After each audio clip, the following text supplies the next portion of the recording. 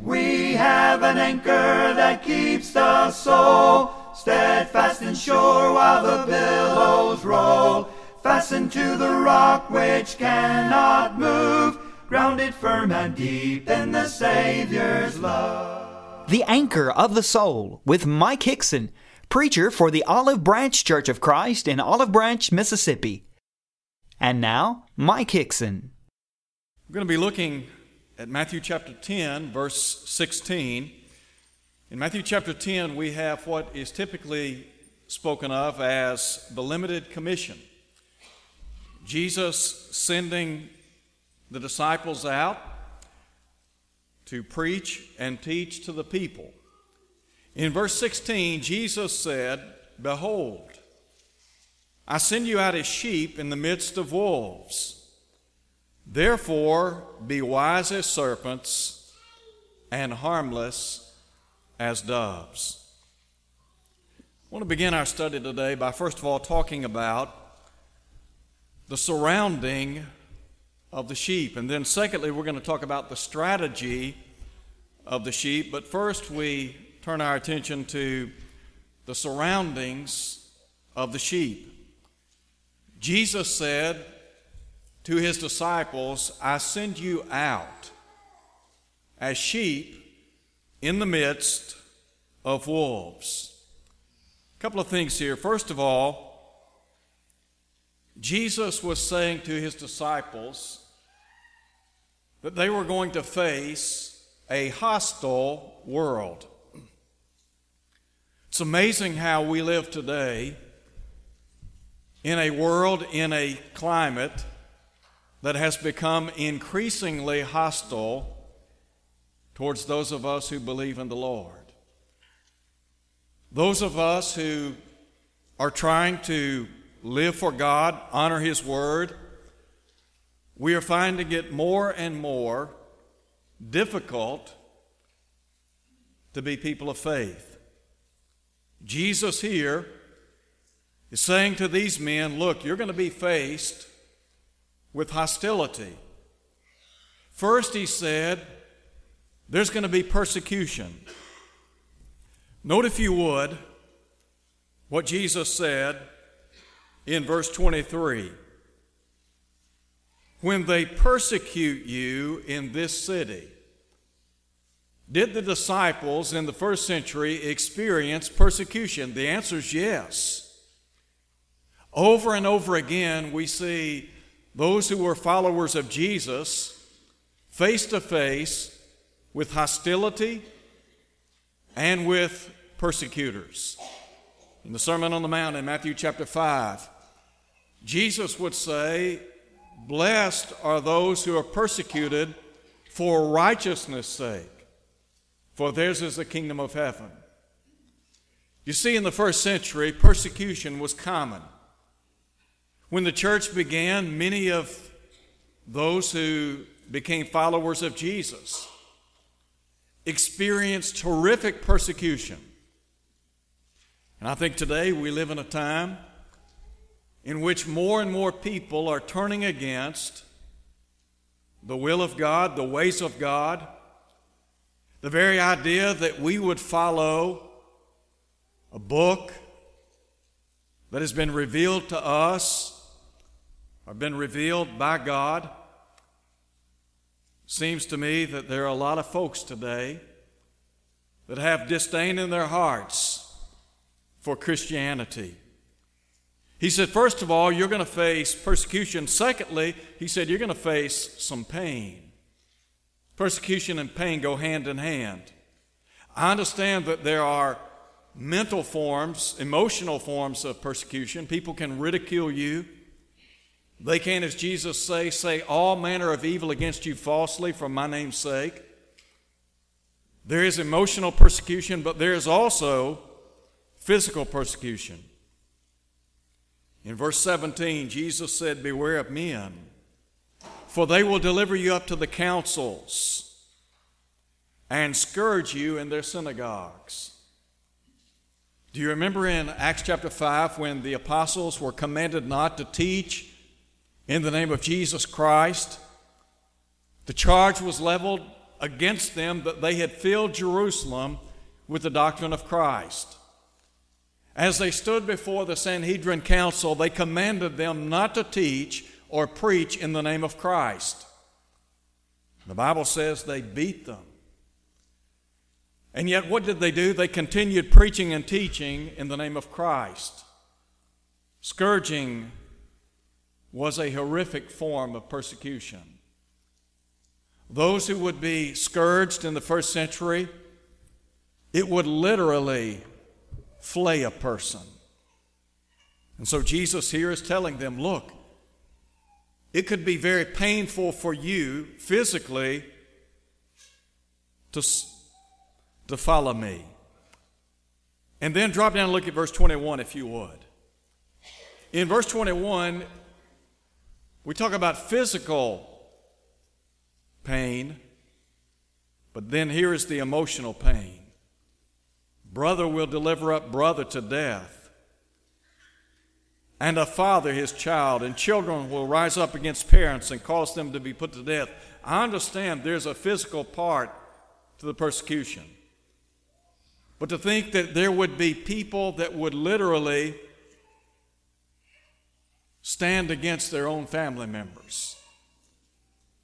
Has it not been the case down through the years that there are those that have decided to be followers of the Lord Jesus Christ, and because they have embraced simple New Testament Christianity, their own family members have turned against them, they've ostracized them, they've told them, in effect, we don't want anything to do with you.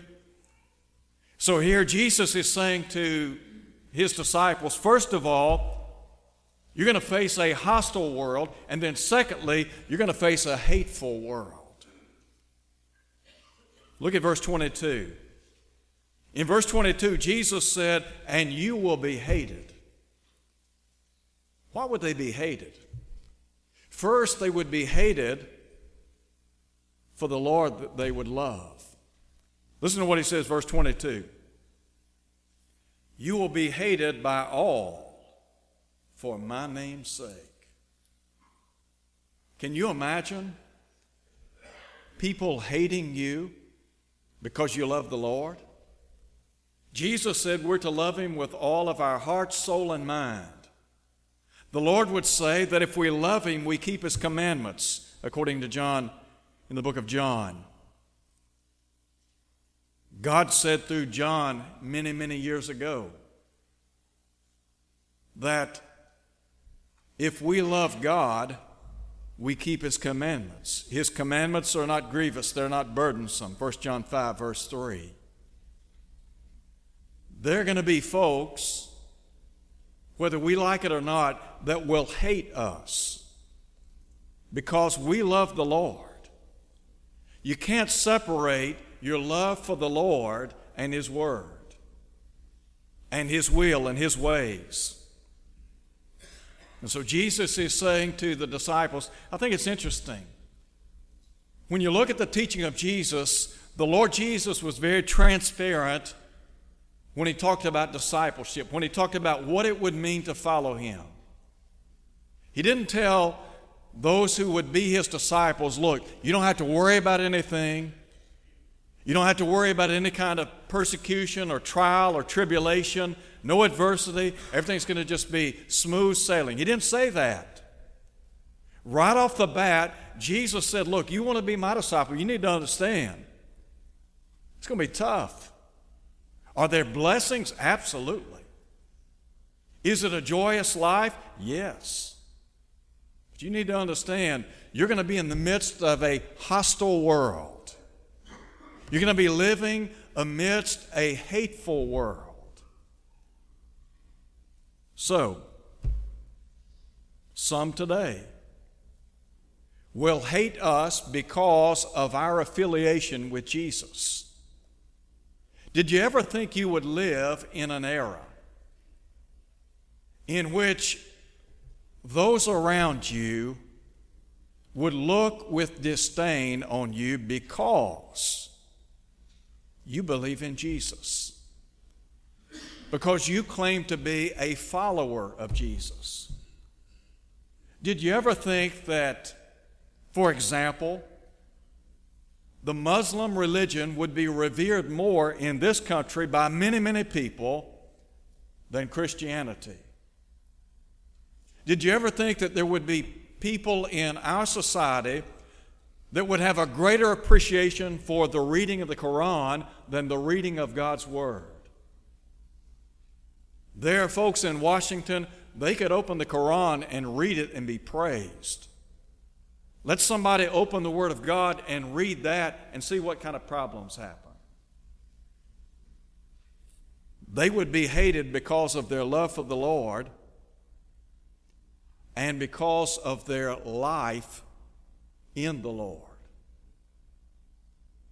Again, this idea of suffering for the cause of Christ. Jesus said, I send you out as sheep in the midst of wolves. Wolves attack sheep. Their intent, destroy and devour. What about our lifestyle? Do you remember in 2 Timothy chapter 3, Paul said, all that will live godly in Christ Jesus will suffer persecution?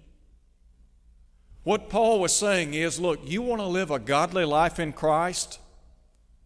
Then expect persecution. Expect people to persecute you because of your lifestyle. Go back and look at the first century. Was it not the case that people were persecuted because of their association with Jesus and His Word?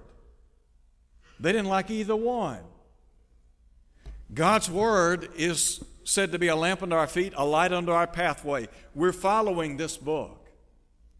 We understand that Jesus said, I am the way, the truth, and the life. No man comes unto the Father but by me.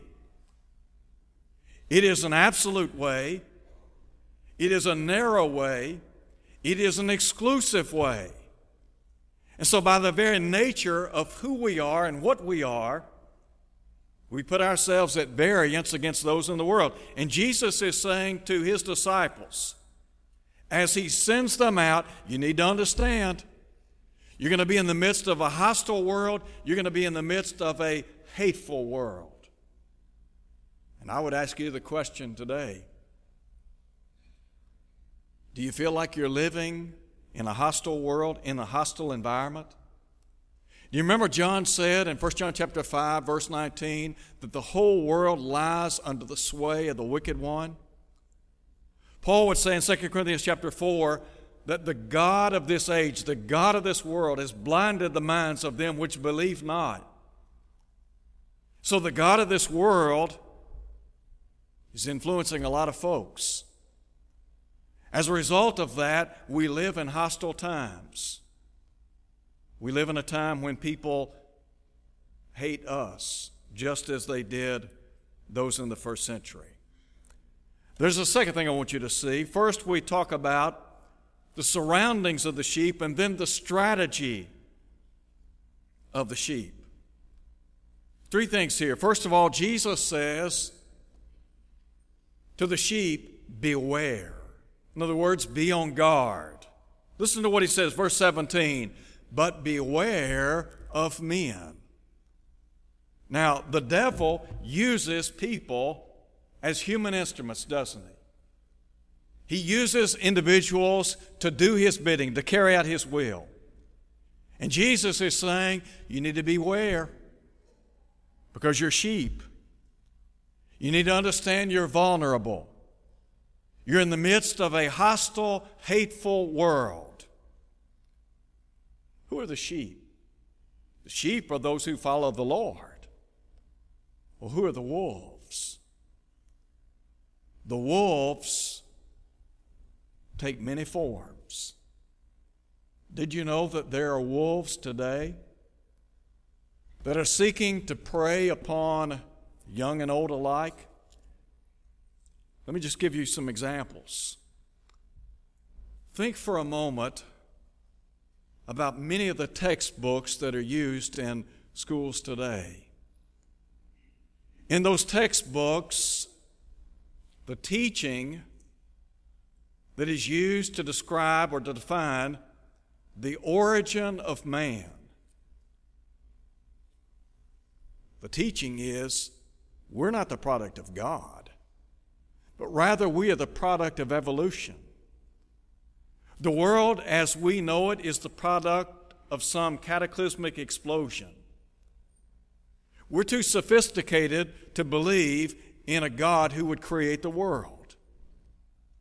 And yet the Hebrew writer said in Hebrews chapter 3, verse 4, every house is built by some man, but he that built all things is God. Did you know that there was a day and time in the schools of our land that there was respect for God the Creator? Matter of fact, the Bible was sometimes used as a textbook. Did you know that there was an appreciation for God the Creator? And that there were teachers in our schools that believed in the God of the Bible, and they advocated God the Creator. And thankfully, there are many teachers today that still believe in God, still believe that He is a Creator. But there are a lot of folks that don't. And Paul summed it up in Romans chapter 1 when he said, professing themselves to be wise, they became fools. A lot of foolish teaching in our schools today. And to our young people, I would say, when you go into a classroom and somebody tells you that there is no God and they're adversarial in their remarks, you need to understand they are anti-God to the core. And they are wolves. And then I think about the influence of television and the media. The devil uses the media and television to influence the hearts and lives of people. Have you ever thought about how powerful Hollywood is to the West? New York City would be considered a media giant in the Northeast. I read some studies. I read about the influence of violence on television in the lives of young people and how it contributes to aggressive behavior among young folks. The bottom line is this: what we see and what we hear, what we take in, ultimately will find its way out, won't it? That's why Solomon said, guard your heart with all diligence, for out of it flows the issues of life. And then, what about the number of sexual scenes and the sexual promiscuity that is so prevalent on television? The commercials are as sexually oriented as many of the programs. Did you know that studies suggest that the explicit sexual scenes on television have influenced our young people? Let me tell you what. There is good programming on television. There are some wholesome programs. Now you're going to have to look long and hard, but they're there. But there is a lot of filth on television. Absolute filth. What's the old saying? Garbage in, garbage out. So there's some wolves that are parading on television every day. You know, it's amazing. I'm speaking to myself as well as all of us. There are people we would never welcome into our home because of their character, their lack of integrity, their foul mouth, their filth, their moral standing in the community, and yet we invite them into our living room, into our den, into our bedroom every single day. Do you remember what Paul said in Philippians chapter 4? Whatever things are pure, think on these things. Jesus said, blessed are the pure in heart, for they shall see God. What about the wolves? What about a country that would legalize abortion, the termination of the human being, a human life? Is it not amazing to you that there are people in this country that tout abortion on demand, don't have a problem with killing human lives? Are they not wolves? I don't care if they're on the Supreme Court. I don't care if they're in the Senate. I don't care if they're in Congress. I don't care if they're occupying the White House. If they are advocating abortion, they are a wolf. It's true, whether we like it or not. What about legalizing homosexual marriage? What was it Jesus said? Therefore shall a man leave his father and mother, cleave unto his wife. They two shall be one flesh. Wherefore they're no more two, but one flesh. What therefore God has joined together, let not man put asunder. If the courts of our land sanction two men getting married together, legally, in the eyes of our land, are they married? Yes, they are. What about in the eyes of God? Absolutely not. So when you stand up and say, whether it's in the classroom or in your neighborhood or at the coffee shop or wherever, when you stand up and you say, look, let me tell you what, the Bible doesn't endorse that. We can't do that. Do you not think you're going to be faced with some hostility, with some hatred? If you don't think there are people that will stand against you because of your moral standing in this community, you're sadly mistaken.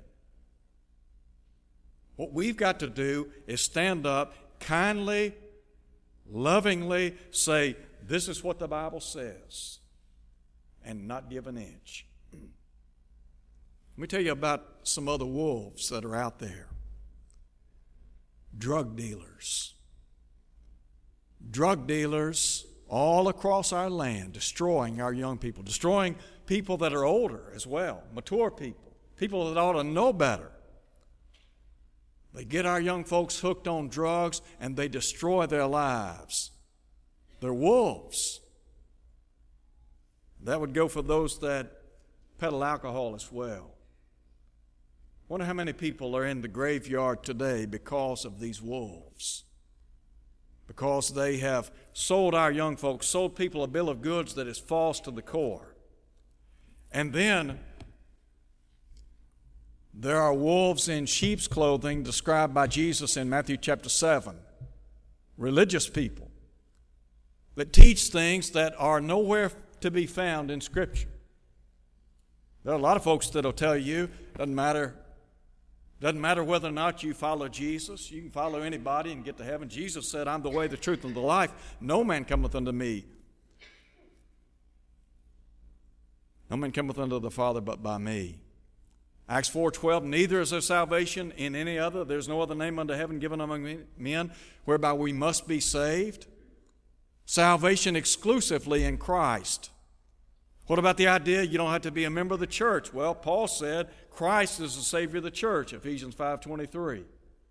Just a couple of examples. Secondly, first we think about beware. Secondly, behave.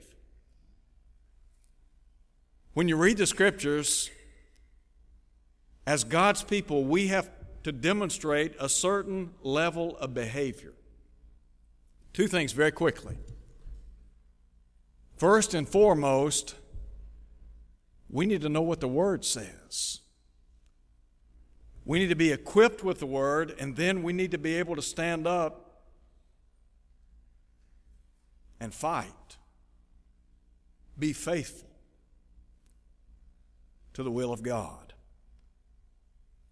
One other thing, very quickly, before our time's out. We need to be brave. I want you to note what Jesus says down in verse 26. We're talking about the strategy of sheep. There's a tendency on the part of people to live in fear. as a child of God, the possibilities are fright, flight, or fight. Here's what Jesus said. Look at verse 26. Therefore, do not fear them. Look at verse 28. Do not fear them. Look at verse 31. Do not fear, therefore. What do you think the Lord's saying? He's saying, look, I'm going to send you out in the midst of wolves. And they're going to be hostile, they're going to be hateful, but you do not fear them. Why? Number one, because of the promises of God. Look, if you would, at verse 28. In verse 28, Jesus said, do not fear those who kill the body, but cannot kill the soul.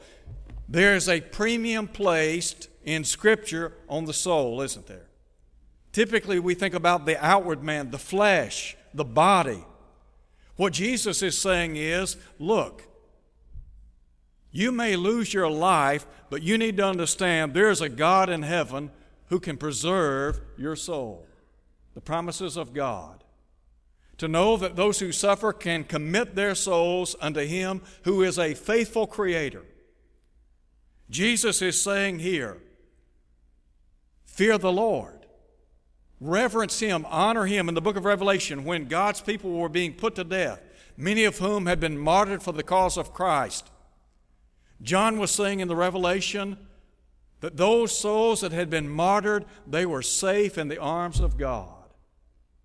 Revelation chapter 14, verse 13, he said, blessed are the dead which die in the Lord. Yes, says the Spirit, that they may rest from their labors, and their works do follow them. Jesus said, in my Father's house are many mansions. If it were not so, I would have told you. So, first, the promises of God, and then secondly, the presence of God. Note, if you would, what he says in verse 29.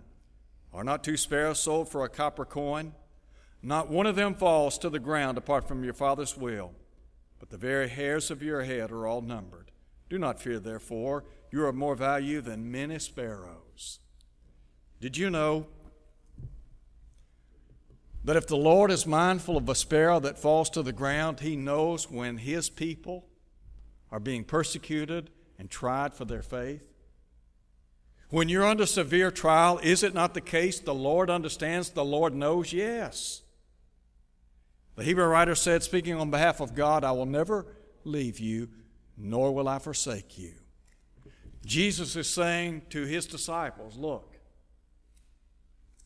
you're going to be in some tough times. You're going to face some tough times. But you need to understand, I'll be with you through thick and thin. If you're here today and you're not a Christian, I want to encourage you to come to Christ, believing that Jesus is the Son of God.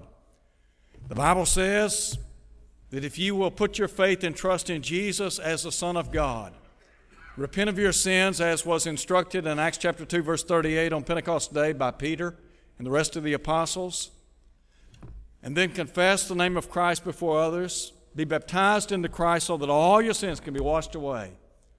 The Bible says God will then put you in the church, Acts 2:47. And if you're faithful till death, the promise is the crown of life, which the Lord has promised to them that love Him.